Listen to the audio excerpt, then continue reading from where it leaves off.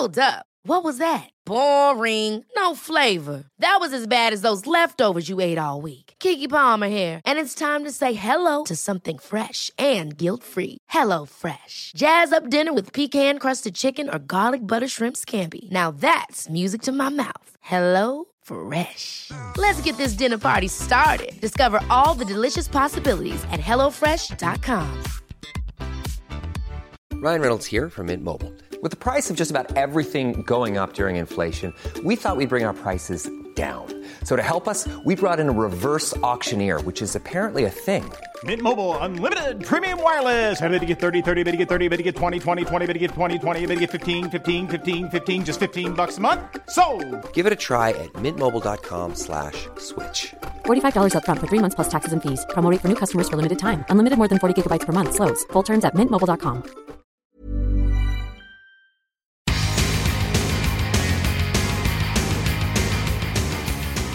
Dead Rock Stars with Mick Wall and Joel McIver.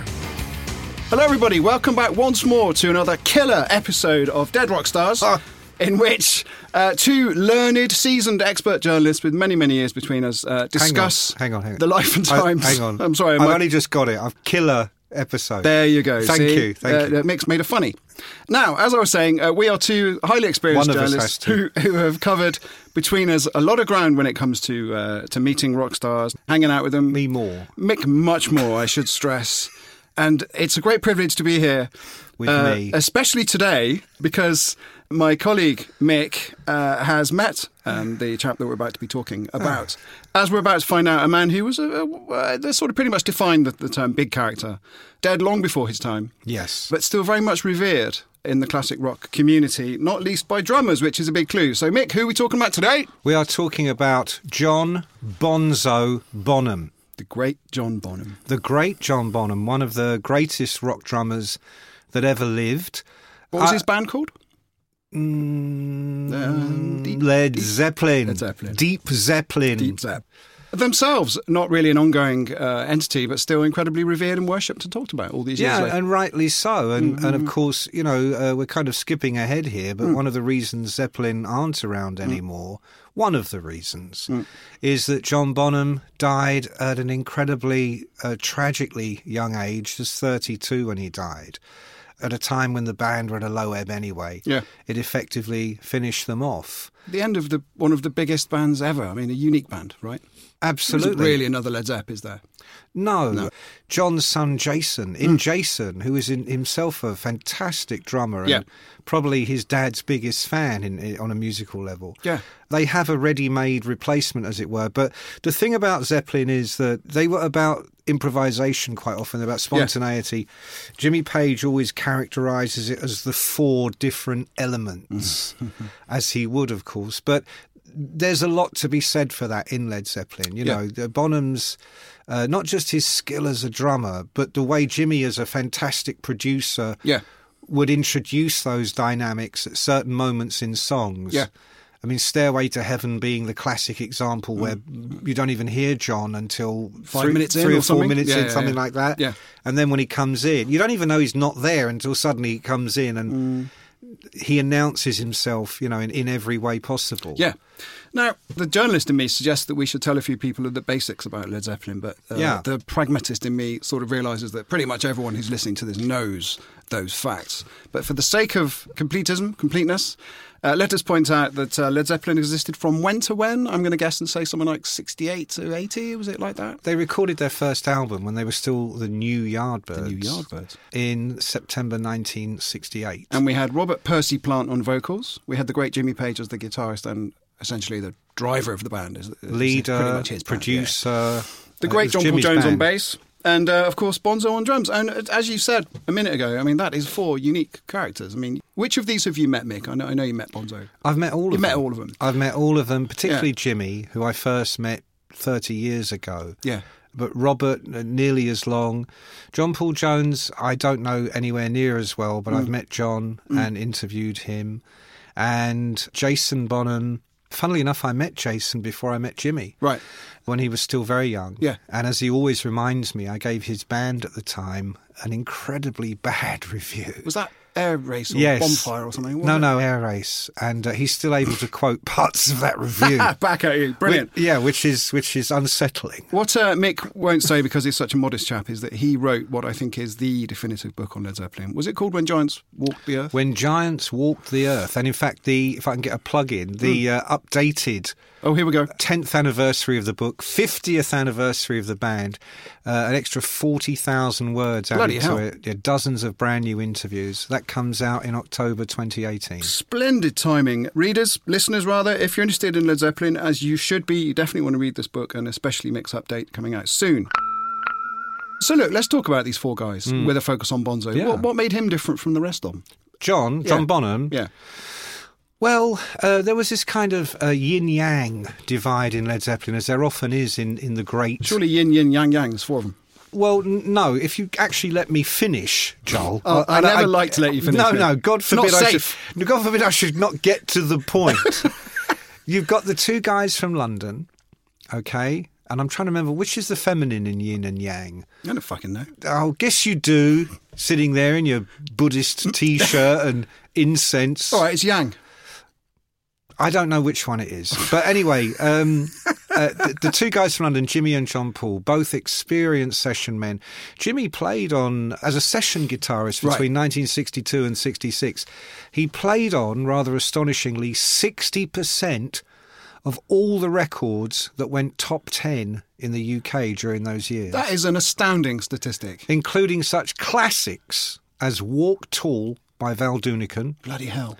There must have been a Screaming Lord Sutch tune in there. Oh, yes, but I don't know how many of those reached the top 10. I mean, I'm people go, oh, he played on the Kinks records, and he played with Donovan, and he played with... Yes, he did, but he also played on Shirley Bassey, Engelbert Humperdinck. So you've got Jimmy and John Paul Jones. John Paul had also played on zillions of sessions. Yeah.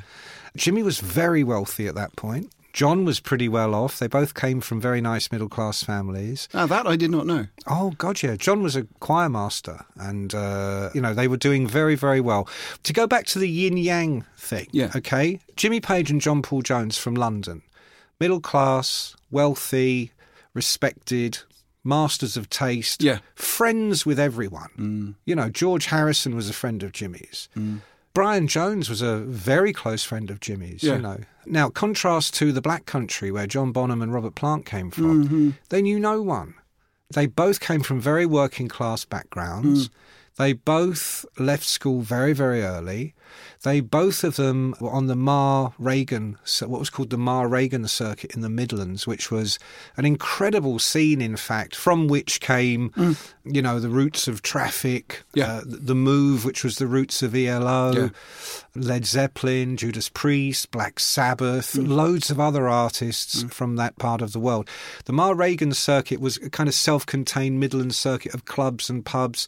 They would play these places. I mean, Robert Plant was introducing Little Stevie Wonder on stage when Robert was perhaps 17. What they didn't have, and don't forget, this is 1968 when the Zeppelin first came together. Yeah. This is the era of Jimi Hendrix. This is the era of the Pink Floyd, the Doors. Yeah. The Beatles at their best, the Stones just entering their most amazing period, Bob Dylan. This is an age of in rock music that is never to be repeated. Yeah. It's probably at this point the most influential art form in the Western world. Bloody hell. And these guys might have some money and might be very good instrumentalists, but nobody knows who the fuck they are. It's interesting you mentioning all those great artists who were largely psychedelic in nature at this point, I think, and also incredibly experimental. And you could not, I think, say that about Zeppelin, which was relentlessly sort of retro in its approach. Oh, or is that not right? Oh, no, I think you've just mounted yourself on the horns of Satan there, Joel, because... I've been trying to do it for a while. Zeppelin, I can tell. Zeppelin... No, Zeppelin were, I think, extraordinarily innovative, but probably not in the ways you particularly mean. Here's why Zeppelin matter, okay? Unlike Black Sabbath or Deep Purple or these bands they tend to get lumped in with, they weren't a one-trick pony. Jimmy Page's influences are all over that very first album, which are not just blues, not just rock, not just folk, but you've got Indian scales, you've got mysticism, you've got a blend of what Jimmy always called the light and the dark. And as a producer, to me, his real genius was in production. Very, very good guitarist, but not a shredder. No. I mean, not a Blackmore, not a Hendrix or even perhaps a Jeff Beck. But in terms of colour, in terms of what we would now call sonic textures, an absolute master. And when I was interviewing people for the book, Chris Welch, who was on the Melody Maker in those days, told me about the days Jimmy came into the Melody Maker with the first copy of the first Led Zeppelin album, and they played it in the office. And he said it literally nearly blew the speakers. He said they had never heard a sound like that come off a record. And for me, the way I characterise them is the world was kind of in black and white before them, and they brought it into the 70s. They brought it into colour, and they innovated in the terms of the business as well. I mean, they were the first group to get really, really rich, way before the Beatles or the Stones or anybody else, because they had as their manager this fifth element that might be characterised as Odin, The terrifying Peter Grant. The terrifying Peter Grant, who I also knew for a while. And what was he like? We'll quickly get on to Bonzo in a minute, but what was he like then? Well, I once worked with Don Arden on his memoir. Yeah. And Peter Grant began as Don Arden's driver. Peter Grant began working for Don when Don was managing Little Richard, Gene Vincent, characters, you might say. I mean, Peter Grant was the one who had to pull Gene Vincent down the stairs after Gene had put a gun to the keyhole of his neighbour and shot through it 3 times. And Don Arden, in case people don't know, is Sharon Osbourne's father, and he was very much known as the godfather of rock. Yeah, terrifying man. In the late 50s and early 60s, he went on to manage the Small Faces, the Animals, the Move, and of course, most famously, Black Sabbath, Wizard, and Electric Light Orchestra. He was mafia connected. I liked him. I worked with him in the 90s when he was a much older man, of course. And my sides used to split with laughter at the stories he would tell. Yeah. Because he was fearless. As he held a gun to your forehead. Well, saying, laugh, you bastard. It came from the Wild West. It was like getting a chance to interview Jesse James as an older man. Yeah. Peter Grant learned... Cut from the same sort of mould. Learned at the knee. Yeah. If Don Arden was the Jesus of gangster management, Peter was Peter. I was going to say Peter was Paul, but I think our producer Ian put something in the coffee. What's interesting, though, is that these characters are kind of biblical, right? In their stature. They are. Well, Zeppelin truly were a biblical band because they had their own mythology, which persists to this day in a way that it doesn't for every other artist, I'd say, except possibly Hendrix or perhaps the Doors, people that did die young. Well, this ties in with the ethos of our podcast, does it not? We'll come back to what you're saying in a second, but largely, people who die young with their life's work not done, they provide a fascination for us, don't they? We wonder what the hell they've done. They do. Although, you saying that, and I completely agree, but I think in the case of Zeppelin, what has any of them done since that compares? No. Absolutely. Their best days ended. For me, their best days ended before Bonzo died. But there is a mythology that persists about Led Zeppelin because they were a band. Unlike Morrison or Hendrix, they really were the 4 elements. And because they weren't media friendly, they didn't do Top of the Pops or they weren't available in that respect. They didn't release hit singles. People don't have a string of hit singles they immediately can roll off the tip of their tongue with Led Zeppelin. It's all tracks like Stairway to Heaven. A Whole Lot of Love wasn't a single in this country, you know. Yeah. Where does Bonzo fit into this jigsaw of awesomeness? Bonzo plays a huge part because Bonzo, from the word go, all the people I interviewed from up in the Midlands that knew him well in those days, he was a serial drum kit destroyer because he played it so hard. And, of course, he liked to drink. Let me just cut through to something. The power drumming that you just talked about. Yeah. Carmine Appice is always the guy who likes to give himself credit for that approach. Rightly or wrongly, I don't know, I wasn't there. Where do you stand on that? Bonzo second when it came to smacking the crap out of his drums? No. Name me one Carmine Appice track that anybody can remember. That isn't You Keep Me Hanging On. We'll get the producer to insert me sounding clever later, but no, I can't think of one. No, because there isn't one. It's as simple as that. Cactus, great band. But yes. Let me say something to you. When the Levee Breaks. Black Dog. Whole Lot of Love. Yeah. Need I Go On? Well, no, that's powerful drumming, for sure. But it wasn't all about power, it was about taste and subtlety. Not at all. Did he have a swing? Did he push and pull the tempos? Totally. I mean, funnily enough, I was talking to Ginger Baker not so long ago, and he said Bonham, he had no swing whatsoever. He swang like a sack of shit, I think was the exact quote. But then Ginger is a whole bunch of interesting people on his own, which I'm sure we'll talk about one day. Bonham, absolutely, one day soon. But Bonham, are you kidding? I mean, literally, when the levee breaks, if that doesn't have a swing, why has it been sampled so many times by people looking for that? That is a swing of the devil's anvil right there. You're in the dungeon of hell with them all, hammering out their spears that they're going to shove through your heart. The swing's the thing. The swing's the thing. But subtlety, yes, in the sense that he had an incredible gift. So, for instance, that double bass drum. These days they've invented pedals to make it sound like you've got a foot like a rabbit. Bonham just had a regular shit kit to begin with, and he could still do all that. He also was the master of knowing when to come in, when to stop. His solo, famously in Zeppelin, featured him using his hands.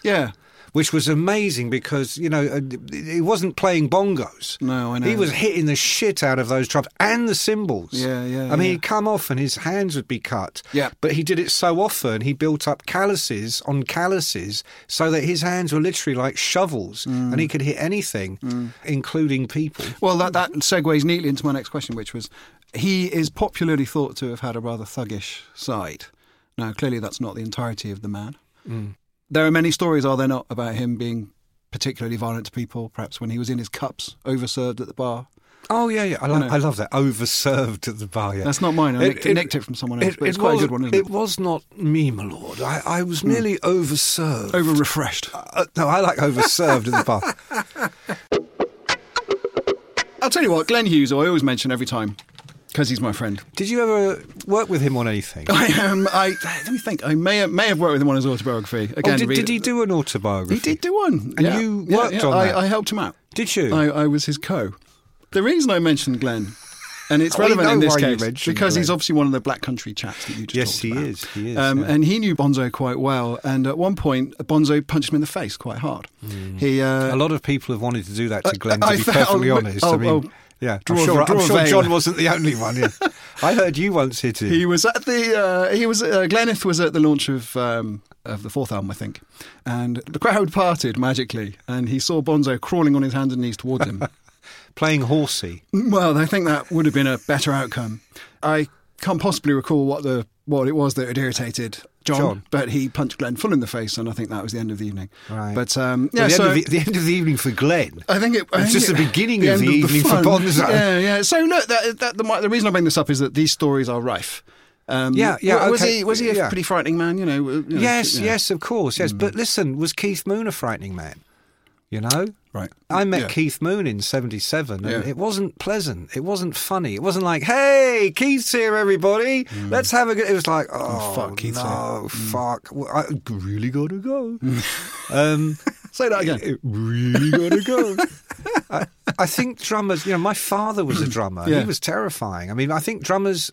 if you've got a guy who enjoys hitting things so much with all four limbs and his head when available. You've got a guy who expresses himself in that way. Sure. In the deepest possible way, both joy, frustration, despair. I mean, Ian Mosley from Marillion, I mean, one wouldn't consider Ian a thug. I mean, he's a wonderfully nice man. He's told me in the past that if it wasn't for the fact that he played drums, he probably would be a much more violent person. Yeah, okay. It's a physical workout, isn't it? A release of energy. It's a release of energy. And also the thing with John Bonham is that he was a great family man.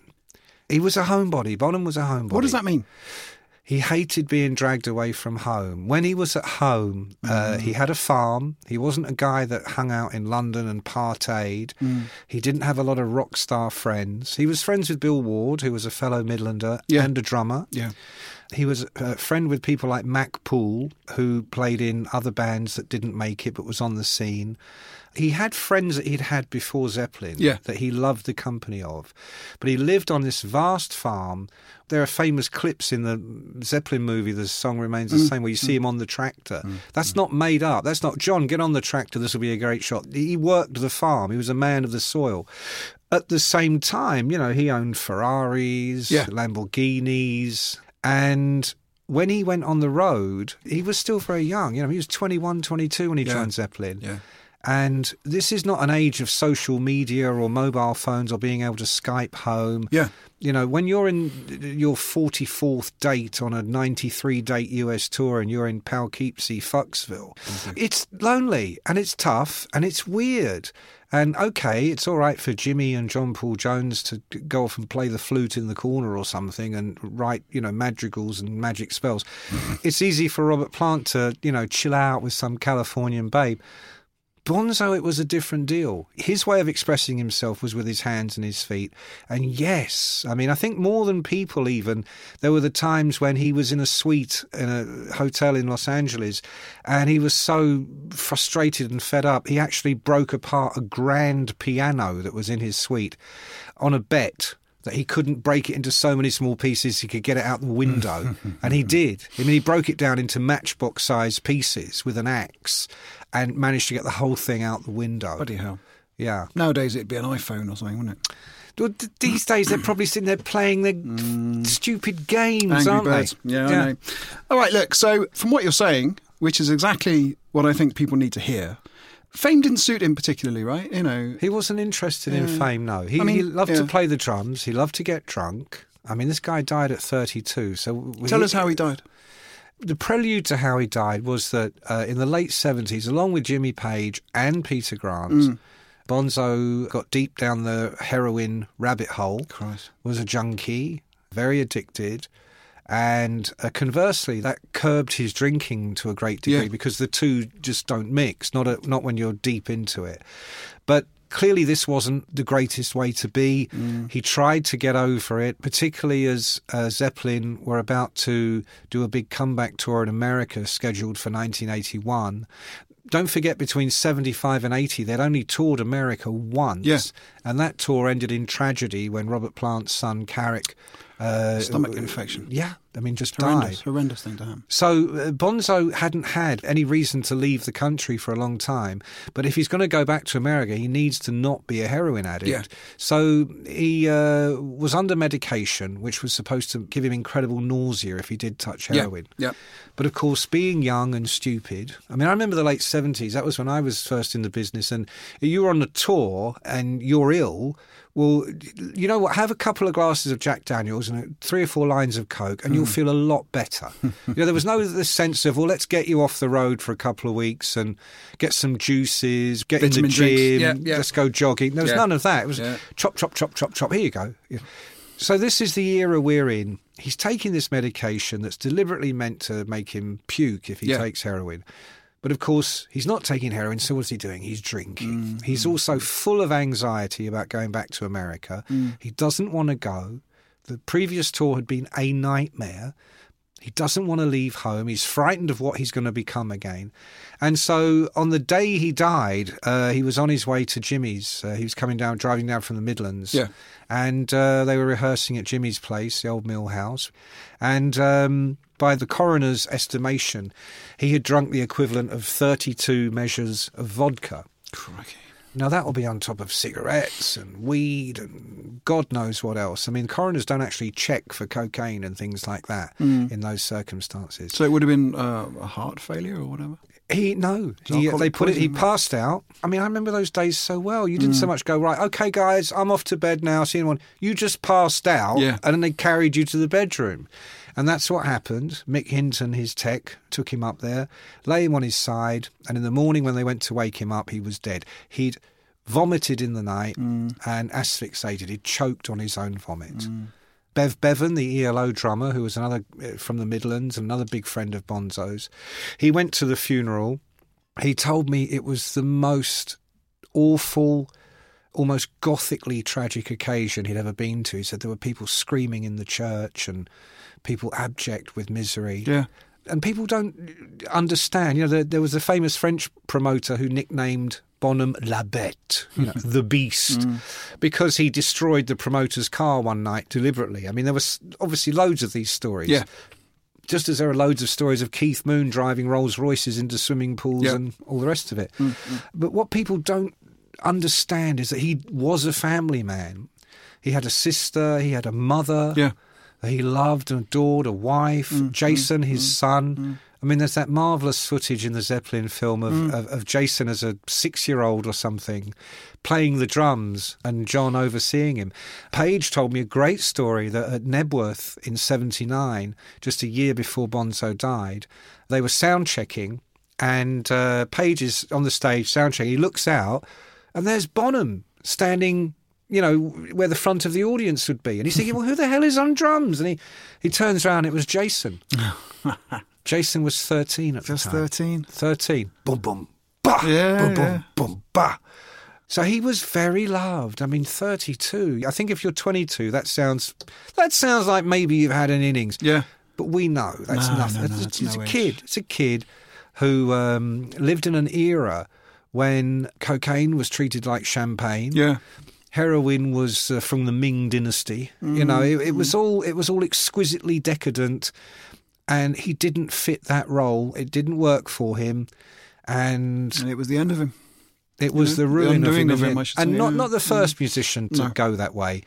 But I think it's unfair when we look back at Bonzo, La Bête, and think of this absolute outrageously foul monster. Yeah. There was definitely a Jekyll and Hyde. Yeah. But, Mr. Hyde was a pretty good guy.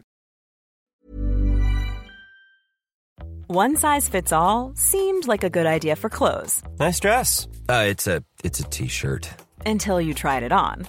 Same goes for your healthcare. That's why United Healthcare offers a variety of flexible, budget-friendly coverage for medical, vision, dental, and more. So whether you're between jobs, coming off a parent's plan, or even missed open enrollment, you can find the plan that fits you best. Find out more about United Healthcare coverage at UH1.com. That's UH1.com.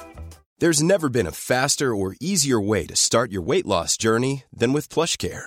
PlushCare accepts most insurance plans and gives you online access to board-certified physicians who can prescribe FDA-approved weight loss medications like Wegovy and Zepbound for those who qualify. Take charge of your health and speak with a board-certified physician about a weight loss plan that's right for you. Get started today at plushcare.com/weight loss. That's plushcare.com/weight loss. plushcare.com/weight loss. Ever catch yourself eating the same flavorless dinner 3 days in a row? Dreaming of something better? Well, HelloFresh is your guilt-free dream come true, baby. It's me, Keke Palmer. Let's wake up those taste buds with hot, juicy pecan-crusted chicken or garlic butter shrimp scampi. HelloFresh. Stop dreaming of all the delicious possibilities and dig in at HelloFresh.com. Let's get this dinner party started.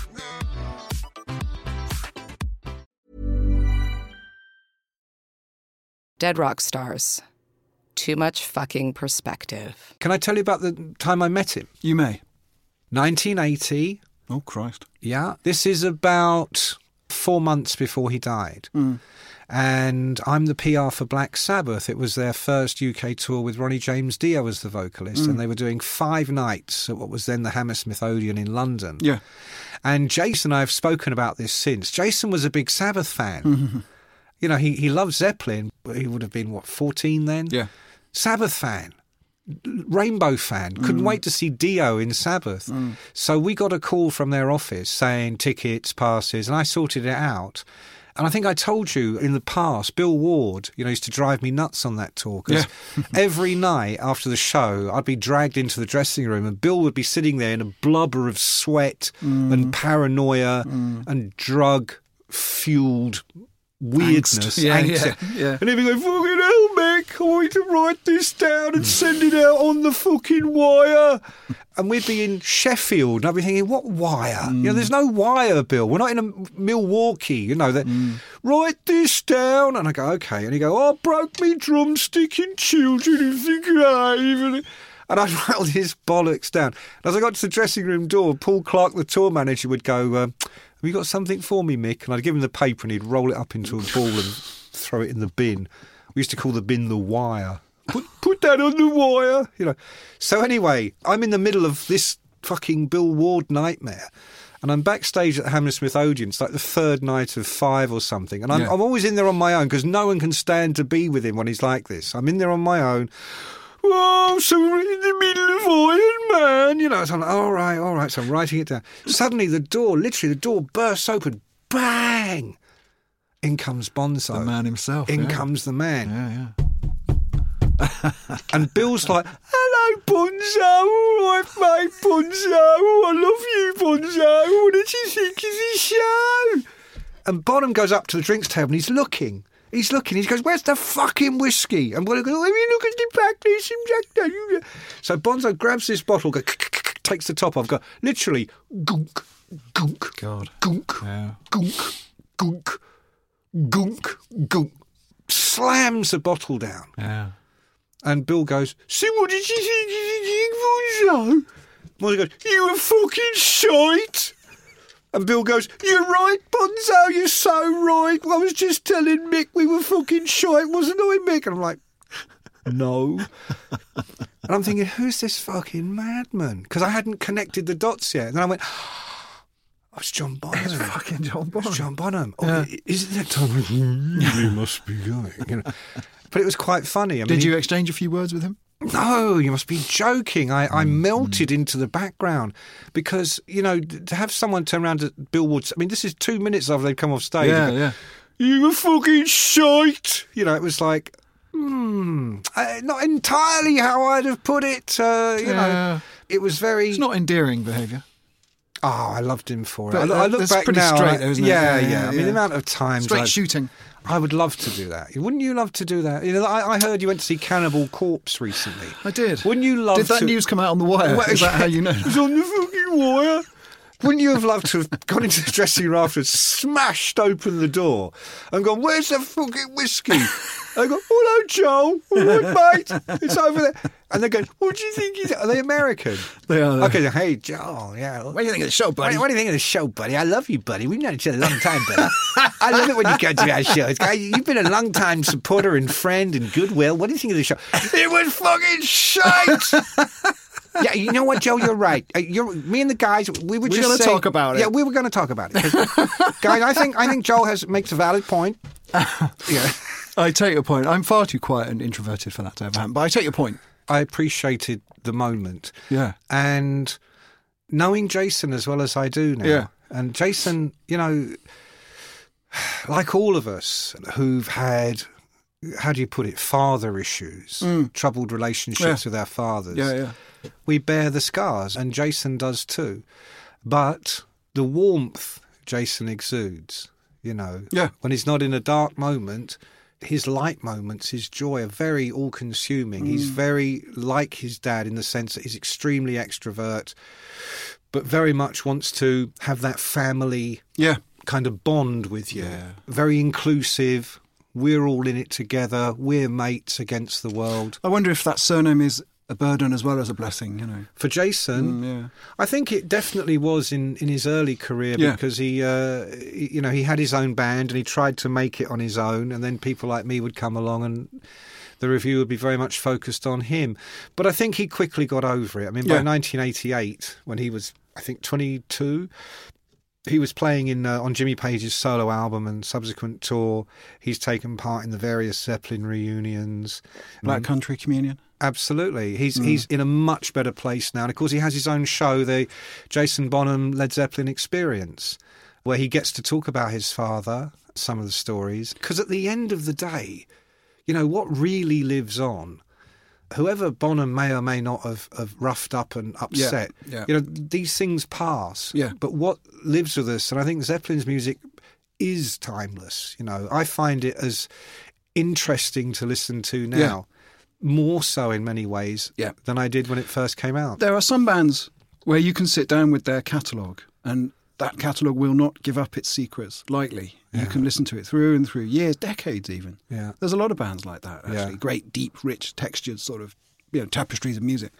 The one thing I would say about Jason, although perhaps it's dipping a little bit into his personal life, was that he sobered up, didn't he? Mm-hmm. Unlike his father, which always interests me. Can I point out, though, that Jason was a lot older than his father when he did that? Yeah, I mean, right. John died at 32. Mm.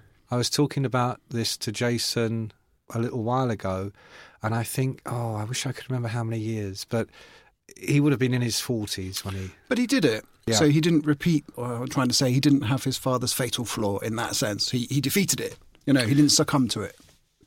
Different times, Joel. Yeah. If Jason had been a young man in the 70s... Yeah. Any of us, actually, right? Well, I mean, I was a young man in the 70s. And you were never a young man, mate. No, that's true. Rather like the vampire Lestat, I merely assumed human form. No, I tell you what, seriously, in the 70s, it was a completely different mindset. People consumed and consumed and overconsumed. I never heard the word rehab, I don't think, till the early 90s. Glenn Hughes was telling me that. He said that, my friend Glenn? Yeah. He said that do you know Glenn? I've met him. Have you? Yeah, we actually worked together. Did you? On a book? He told me that the first time he attempted to sober up, I think they threw some tranquilizers at him. Yeah. That was it. He was trying to get off cocaine and they gave him tranquilizers, which is, that would be laughed at. More nowadays. addictive than the cocaine, probably. Yeah, that's madness. So, okay, fine. Different times, as you say. I mean, the whole culture, the fact that you can talk about rehab, you can talk about being sober. What's your name day, which is the day you quit. There's no shame in it now, I think. No, not at all. And I'm sure alcoholism and drug abuse is as prevalent now as it ever was. But it was normalised in the 70s. Yeah. I mean, when I started in the business in the mid-70s, that it was very clear what the rules were. No drugs are addictive, only heroin. And even heroin, you can get over that. You go and see the Magic Doctor in Harley Street, he gives you some pills. The shot of B12 or whatever. No, the B12 was more cocaine influence, because that would, you'd be in rough shape and frazzled, and that would bring you back to earth for, 8 hours or something. Yeah, but no, heroin was, you don't want to do that. Occasionally you can do it, as long as you don't go over the top. Be careful, mate. Yeah, watch what you do with that. That's the dodgy one. But the rest, there was no VD, there was no drugs that were addictive. These are all terrible tales told by the man. Yeah. Well, there really was no AIDS at the time. I mean, but the rest about drugs being addictive, and there was so much misinformation. He had a reefer cigarette and he was addicted for life. I mean, people just laughed at that. No one was informed, I guess. No, have another line. Stop moaning. Was it more fun, though? Fuck yeah. It was more fun. That was the answer I was hoping for. But it's always short-term fun, isn't it? Yeah. I mean, 30 years ago, I'd have probably been sitting here cracking beers, Yeah. But anyway, I fear the dark wing of Mr. Callahan is upon us. Yeah, the producer's just waved at me in the way that he does, but he's a very handsome man. So, was it the one-finger wave? The one, look at his hair. Now listen. As is traditional at the end of one of these amazing podcasts, we tend to award the subject about whom we've talked with a mark out of 5 in various categories. And although we've just spent a lot of time talking about the great Bonzo's intake, I'd like to ask Mick what you think, would he get full marks, 5 out of 5 for intake or of various illicit substances? Or would you say, no, that wasn't all he was? Well, it definitely wasn't all he was. And I think... I don't know, if it was marks out of 5, I'm going to say 4. Yeah. Okay, good. What about his legacy as a musician? Oh, that's 5. That's indubitable, isn't it? I mean, it is. I mean, whether you want to take a contrary position. Well, some people say the Beatles are overestimated and all that. So if you want to say Bonham is overestimated, then by all means express that ridiculous opinion. But his influence, untold. I mean, untold. Charlie Watts of the Rolling Stones, arguably, may have a more percussive subtlety and all the rest of it. But in terms of rock musicians, and not just drummers, people wanting to have that incredible feel, atmosphere that he brought to everything. I'm definitely 5 out of 5. Okay. We often award marks, cynical though it may be, for death as a career move. This really, you need to look at the success of Zeppelin, I guess, post-Bonham. There wasn't any Zeppelin success post-Bonham. No, but look at the profile of the band. I mean, it's still big. I see what you mean. Okay, in John Bonham's case, wow. Okay, I think it's the same as any other incredible rock star or incredible film star or artist that dies way too young. Yeah. I mean, immediately the legend is encased in gold and unicorns and rainbows and death symbols.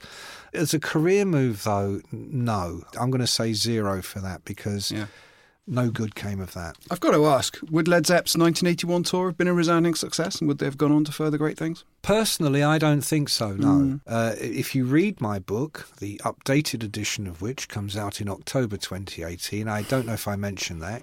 Glenn isn't in it, but although there's still time. You'll see that, honestly, you know, hand on heart, for me, Zeppelin ended in 1975. Got it. It ended out there on the road in Africa when Robert Plant crashed his car.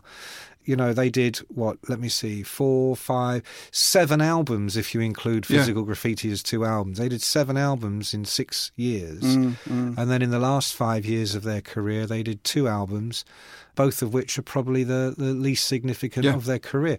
So for me, Zeppelin were already a spent force. I mean, you have to ask yourself, and again, I do in the book, if John Bonham had died after Led Zeppelin 2, do we really think Led Zeppelin would not have carried on?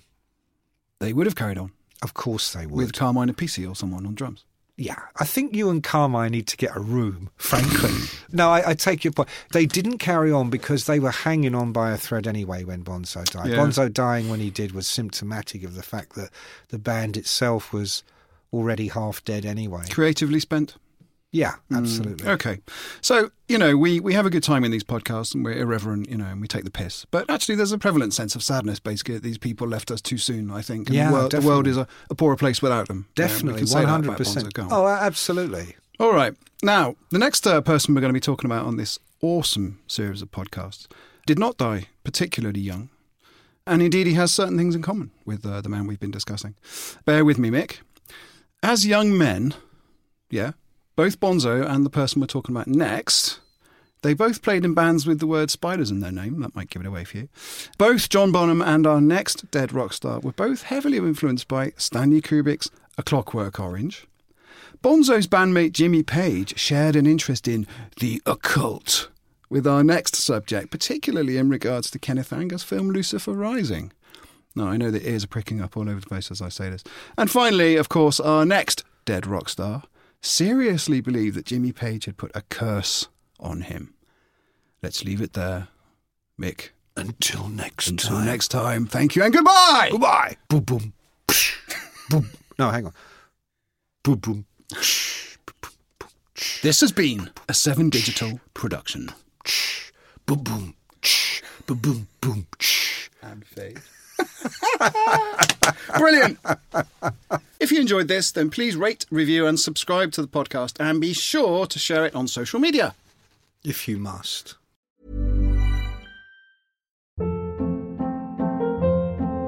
Hold up. What was that? Boring. No flavor. That was as bad as those leftovers you ate all week. Keke Palmer here, and it's time to say hello to something fresh and guilt-free. HelloFresh. Jazz up dinner with pecan-crusted chicken or garlic butter shrimp scampi. Now that's music to my mouth. HelloFresh. Let's get this dinner party started. Discover all the delicious possibilities at HelloFresh.com.